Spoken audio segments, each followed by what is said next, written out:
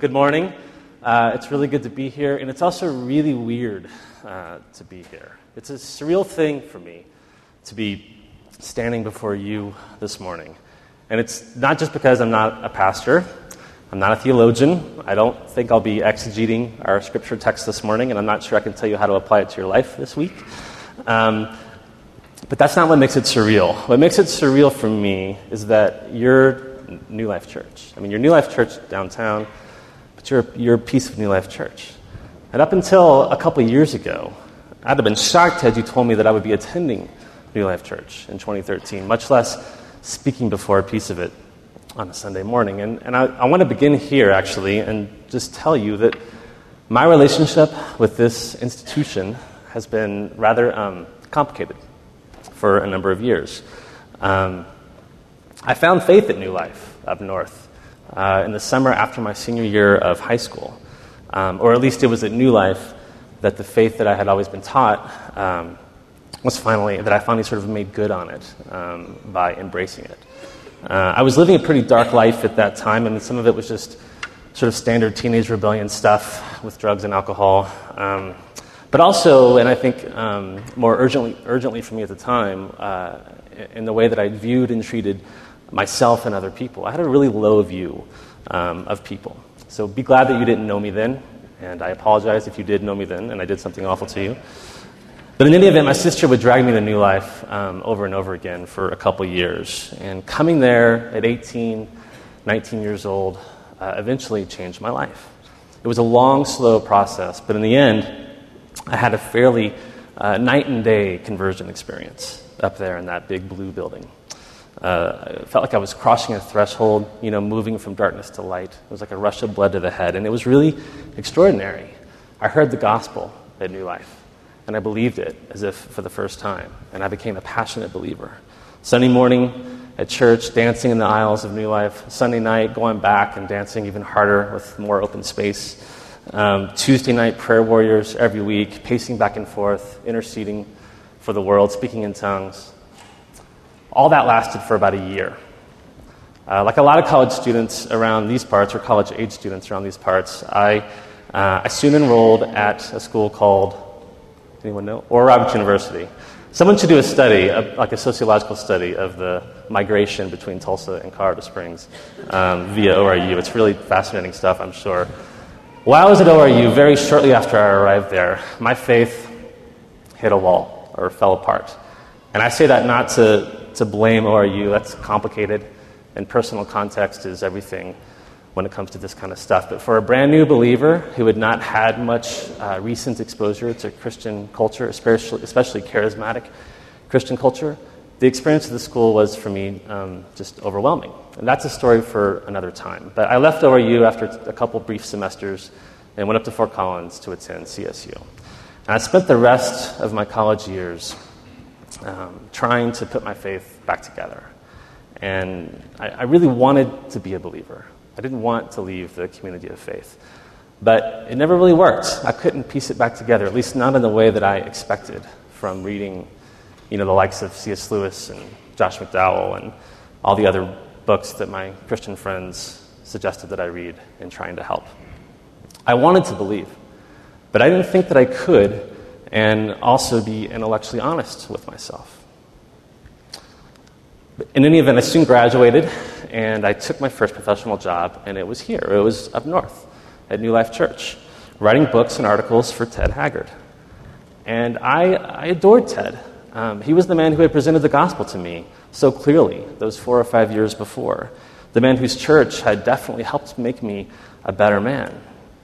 I thought that he and his teaching had saved my life. And so when I took that job, I was coming back to New Life, and I thought that I was coming home to the one place where the Christian faith had ever made sense in the first place. But as it turned out, it wasn't really a homecoming for me.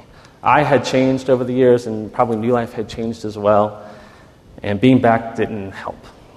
And in many ways, I was more uncomfortable with Christianity and less certain about my faith than ever before. So in those first few years after college, working for a big church, writing for a big-time pastor, and I'm thoroughly confused.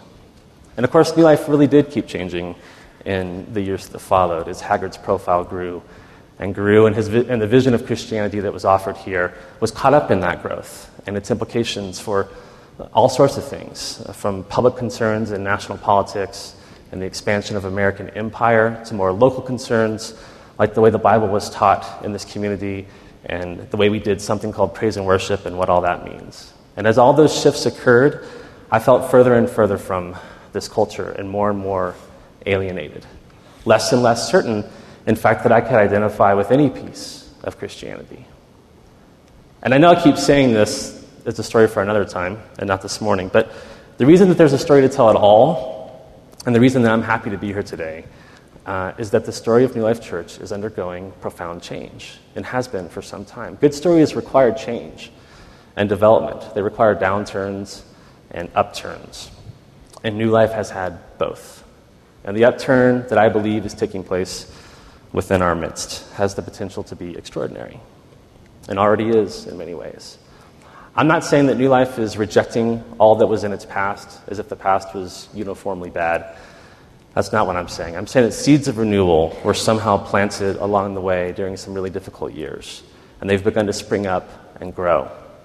And you are part of that renewal. And so are many things happening on the main campus and throughout this city, and I'm grateful, and I'm lucky, as Glenn would say, to bear witness to it. So as I stand here, I feel a sense of completion and of fulfillment. I've not come to abolish the past, I've come to announce its fulfillment, as we just heard.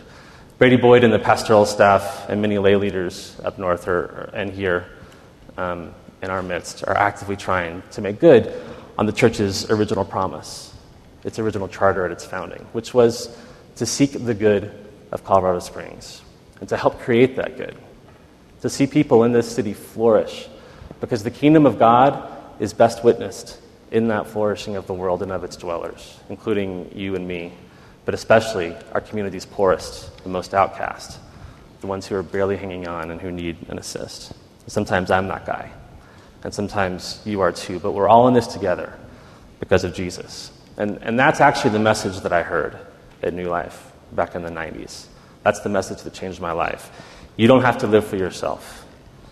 Your life is about more than just discerning your own needs and trying to meet them. You can live for the good of other people. You can be a servant of the world and its inhabitants and the God whose image is reflected in them. That's the announcement that turned my life around in a radical way. I tell you all this not just by way of personal introduction, but because, as you may have already picked up on, the themes of my story and our church's story are closely linked to the themes of the text that we just heard read: completion and fulfillment and healing, things that are broken. So the gospel reading for this morning is the next step in the Sermon on the Mount. And so this is the place where Jesus explains his role and begins to speak into this developing controversy about who he is exactly and what it is that he's trying to do. Can we look at that again, the gospel reading? I realized as I was about to get up here that I forgot my Bible when I came to church. Okay, so Matthew 5:17-18. Do not think that I have come to abolish the law or the prophets. I have not come to abolish them, but to fulfill them. For truly I say to you, until heaven and earth pass away, not an iota, not a dot will pass from the law until it is accomplished. So we can stop it there. We don't need to read the rest. But as Glenn has explored with us, up to this point in Jesus' sermon, Jesus has focused largely on telling us who we are. We are the called, remember, insofar as we are like the disciples. We are the blessed, insofar as we align ourselves with the meek, the merciful, the peacemaking, the righteousness hungry, the mourning, the persecuted. And finally, as we heard last week, we are the salt of the earth and the light of the world. We're preserving the world and bringing into it honesty and joy. Now, in these statements, Jesus is telling us something about who he is and what his project is. He's addressing kind of implicit questions that were surrounding his own legitimacy and his purpose. What is Jesus saying to his fellow Jews about what it means to be faithful to their tradition and their God? What is he telling them about how to observe the law? And what is the law in the first place? I've not come to abolish it, but to fulfill it. So what exactly is he fulfilling? What is he not abolishing? So Glenn noted this last week, but I want to stress again that when we hear the word law, in this passage, we should not think of just the minutiae of instructions that fill books like Leviticus, what to do and what not to do.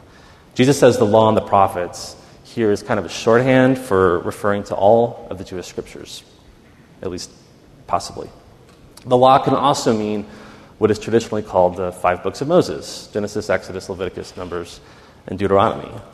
So again, Jesus in this passage isn't just referring to the fulfillment of individual works of righteousness or rules, but to a larger body of work. Really, he's referring to the fulfillment of Israel's whole story, because there was the legal requirements, and then there are all these other stories, of Joseph, this rascal who expresses his ambition foolishly to his brothers and goes off on this unexpected journey.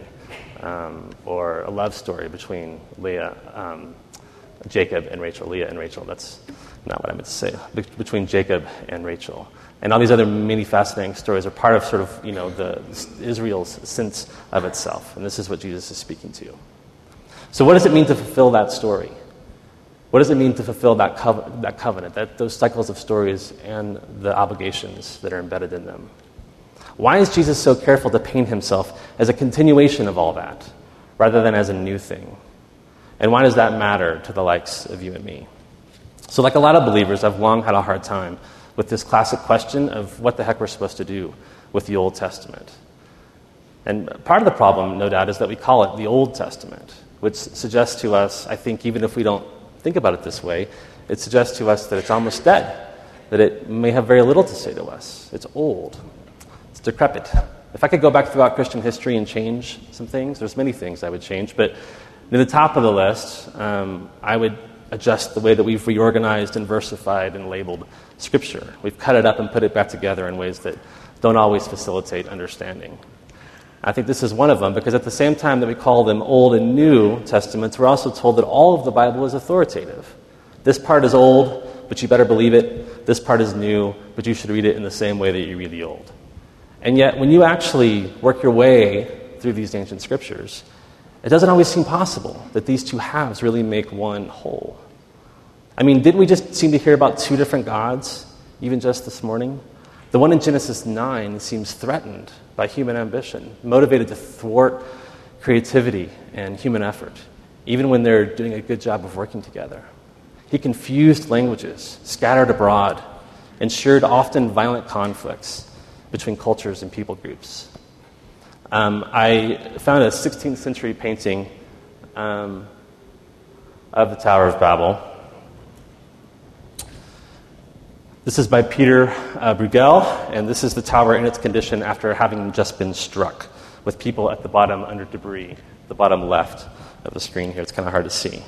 But the God in this story, the God in Genesis 9, seems like an agent of confusion and destruction. And notice that he's quite absent from his own aftermath in this painting. But the God in Acts 2 seems like an agent of clarity. That God is especially careful to bring us all back together, giving the miracle of foreign language acquisition to people because he's so determined to spread the good news of hope and love. And there's another classic painting called Pentecost by Jean Ristel. And this is a glorious work, this soft but powerful light that's touching everything. It's about to illuminate even the corners of darkness as it's moving forward towards them, making everything luminescent.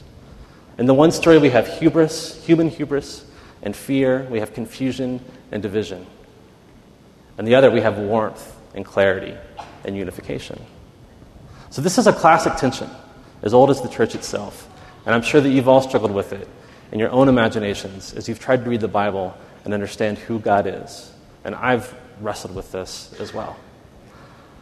Another way of putting this, and of describing this tension into which Jesus is directly speaking in the Sermon on the Mount, is this. How do we understand the interplay of judgment and grace? How do we make sense of this book that spends so much energy on countless rules and regulations and harsh warnings for breaking those rules, but also so much energy on testifying to God's goodness and his kindness and generosity with us? A number of years ago, I wrote a memoir that basically gives a longer version of the story that I told you earlier, my story of finding and losing faith. I have a friend who's a former professor of mine from graduate school and who's become a well-known religion scholar. And after he read my book, he called me up to talk to me about it. And he said some nice things about the story and what he related to in it and so on. But he also said, there's one thing that keeps bugging me. You talk a lot about having faith, experiencing doubt, coming to Jesus, losing touch with Jesus, and so on. And he said the key measure that you seem to evaluate yourself with is your level of sinfulness. You tell these stories of how you go out and get high and drunk, and that's the illustration of how you're doing in your faith. And if you're living a super squeaky clean life, you see that as a sign of good faith. And if you sin, you see that as a sign of your lack of faith. And he said, I don't understand why evangelicals are so caught up on these issues. He says, you're so stinking self-conscious. And he said, I think you miss what Jesus actually says. Jesus doesn't give a crap about your sin, he told me. He didn't actually say crap, but I'm not brave enough to cuss in front of you. Come up here. Maybe next time. But obviously, Jesus has something to say to us and do for us about sin. And my friend was being a little hyperbolic.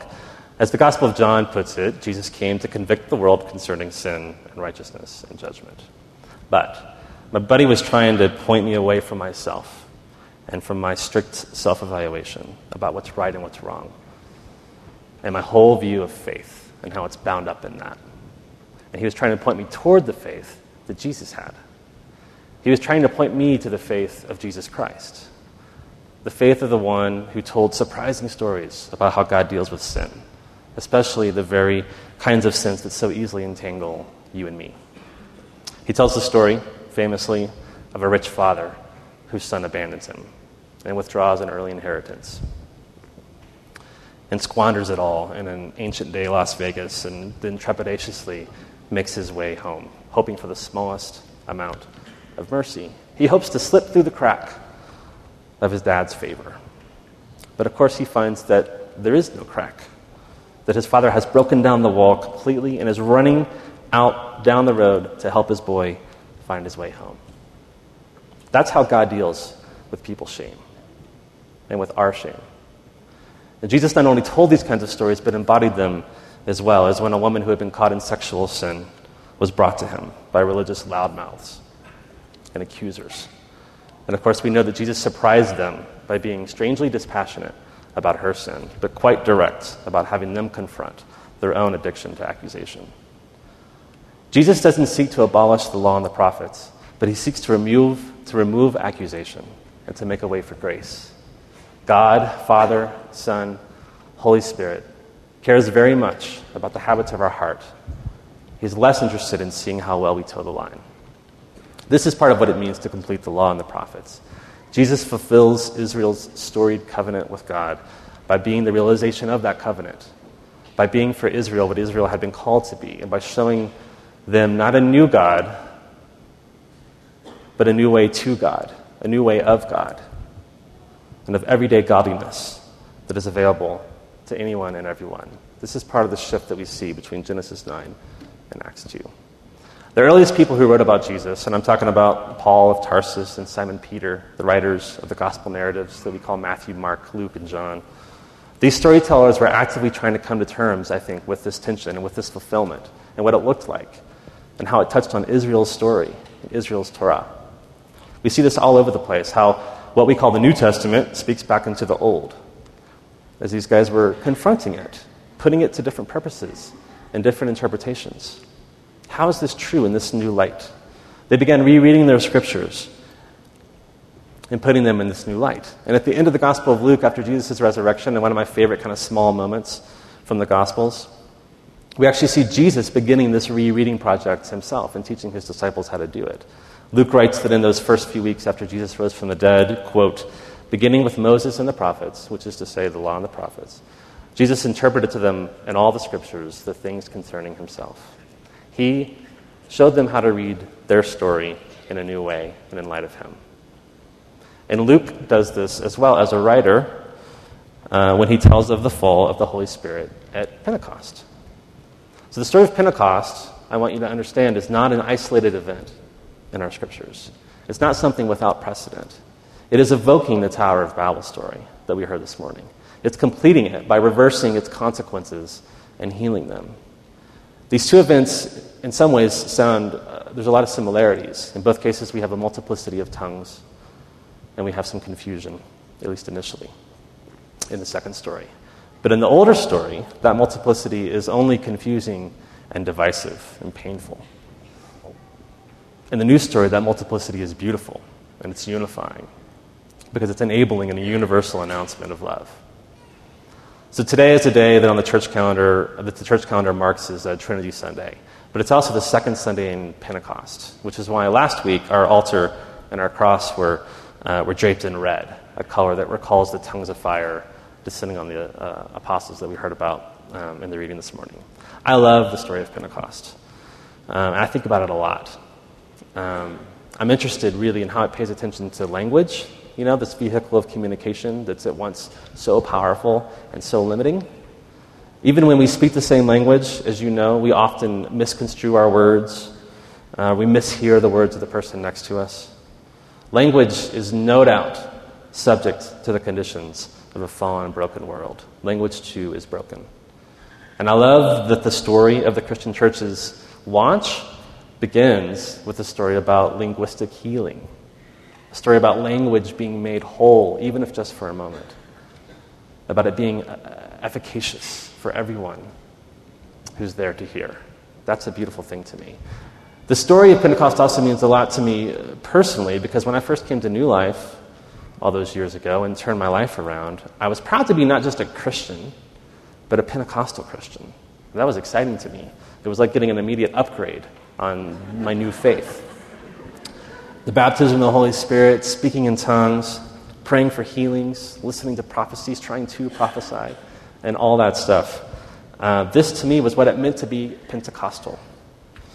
And again, not long after that first year, I became confused, very confused by all these doctrines. I found them wretched after a while. And I didn't understand the way they actually played out in Christian ministry. It's one thing to read about them in the Bible, it's another thing to see how they play out, in sort of the social contexts that we are part of.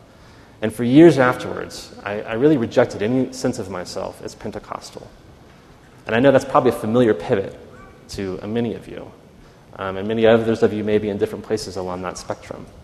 But now, I love the story of Pentecost again, because it reminds us that we are actually all Pentecostal Christians. Pentecost is not something you get to escape, no matter how you feel about whatever you think of as Pentecostal Christianity. Pentecost is the catalyst for our community, for any Christian community.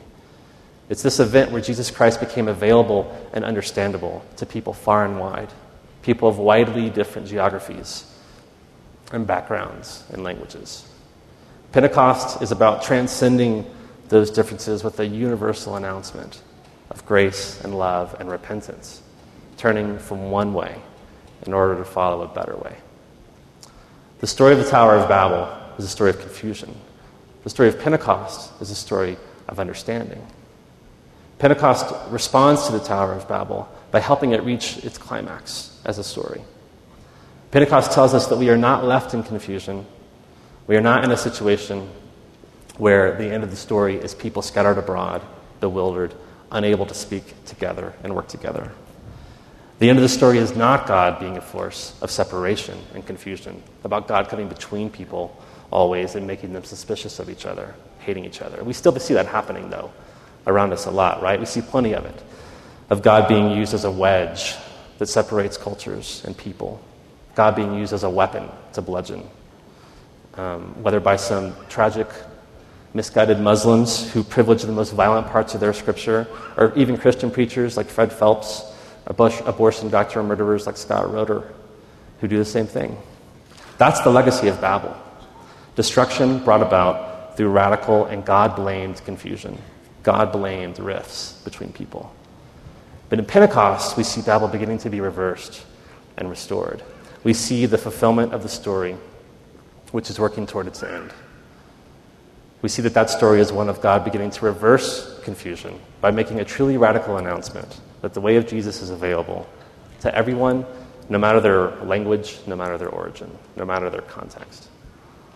So one last point about this, and really it's the point to which all this leads. The point about how Pentecost and how the law and the prophets are fulfilled in Jesus Christ. In the story of Pentecost, the miracle that we see is not a miracle of hearing, but a miracle of speaking. I think this is an important distinction. It's not that the people who were gathered together there were suddenly able to hear the gospel being preached in their own language. I mean, they were. But it's because the disciples were able to speak in ways that they had never been able to speak before. So that's important because it shows us that our language, the church's language, is part of what needs to be restored. We are the communicators of the gospel.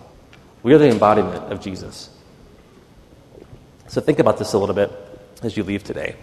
Who gets to deliver the gospel? I think that must have been a pressing question for the disciples. Jesus has ascended into heaven. They feel very much without him. Who will carry his message forward? And the answer comes right as the Holy Ghost descends. We do. The people of Christ Church. We are the ones. The great British missionary who you've heard mentioned in this congregation from Glenn many times, a missionary and theologian named Leslie Newbigin, has said that the congregation is the hermeneutic of the gospel. And what he means by that, what that means is that the congregation, you and me, we are the way in which the gospel is interpreted and explained. We're the signposts of what it actually is. We interpret the gospel for people. We're the interpretation of God's message. The gospel is explained to the world primarily not on the basis of what some theologian writes or what some pastor says, but on the basis of how the community of believers enacts the gospel. The gospel that we believe, the one that we actually believe, no matter what we say with our mouths or think in our heads or feel in our hearts, the one that we actually believe is the one that we are enacting for and toward the people around us. They can tell us what we believe. So what's the gospel that New Life Church is enacting? What's the gospel that you're enacting with your own life? Wherever you are, whoever you are, and whatever you do for a living, whatever the makeup of your family, if you're part of the community of believers, you are enacting the gospel. You are the way in which the Word of God, by which I mean Jesus, and his message is fulfilled. Like Jesus, you have a role to play in fulfilling the law and the prophets, a role in God's covenantal story with Israel. And by you, I mean you personally, each of you as individuals. But I also mean the plural you, us, all of us together. By virtue of God's presence with us, Father, Son, Holy Ghost, we are the very gospel itself. We are the good news of the kingdom, of God's close proximity, his nearness, the gospel's availability, and its power to heal confusion and consternation. That's the invitation of Jesus in the Sermon on the Mount. That's his announcement. We are the called by virtue of God's calling. We are the blessed by virtue of our very suffering and our poverty of spirit, our mourning and our hunger and thirst for the world to be made right. We are the salt, giving the earth flavor and preservation. We are the light, flooding shadowed corners. And we, as a continuation of Jesus, are just as he was a continuation of God's story, we are the fulfillment of the whole law and the prophets. We're the fulfillment of the story of a good creator's desire to repair his creation, to renew the whole earth and all that is in it, including you and me. So let's reflect on this together for a moment and prepare our hearts for confession. I was going to have us read and pray together a prayer of St. Francis, which is a beautiful prayer for thinking about what the church can be. But I forgot to send it and get it to Glenn to get it on the PowerPoint. I'm very forgetful in a variety of ways this morning.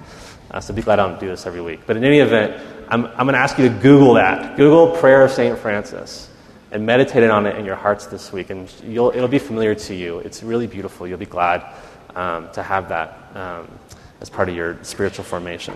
The Prayer of St. Francis.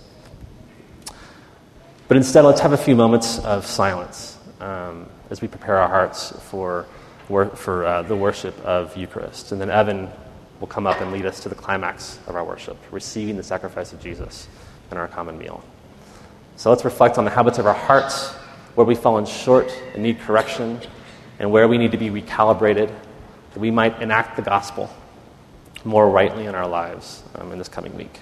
Thanks.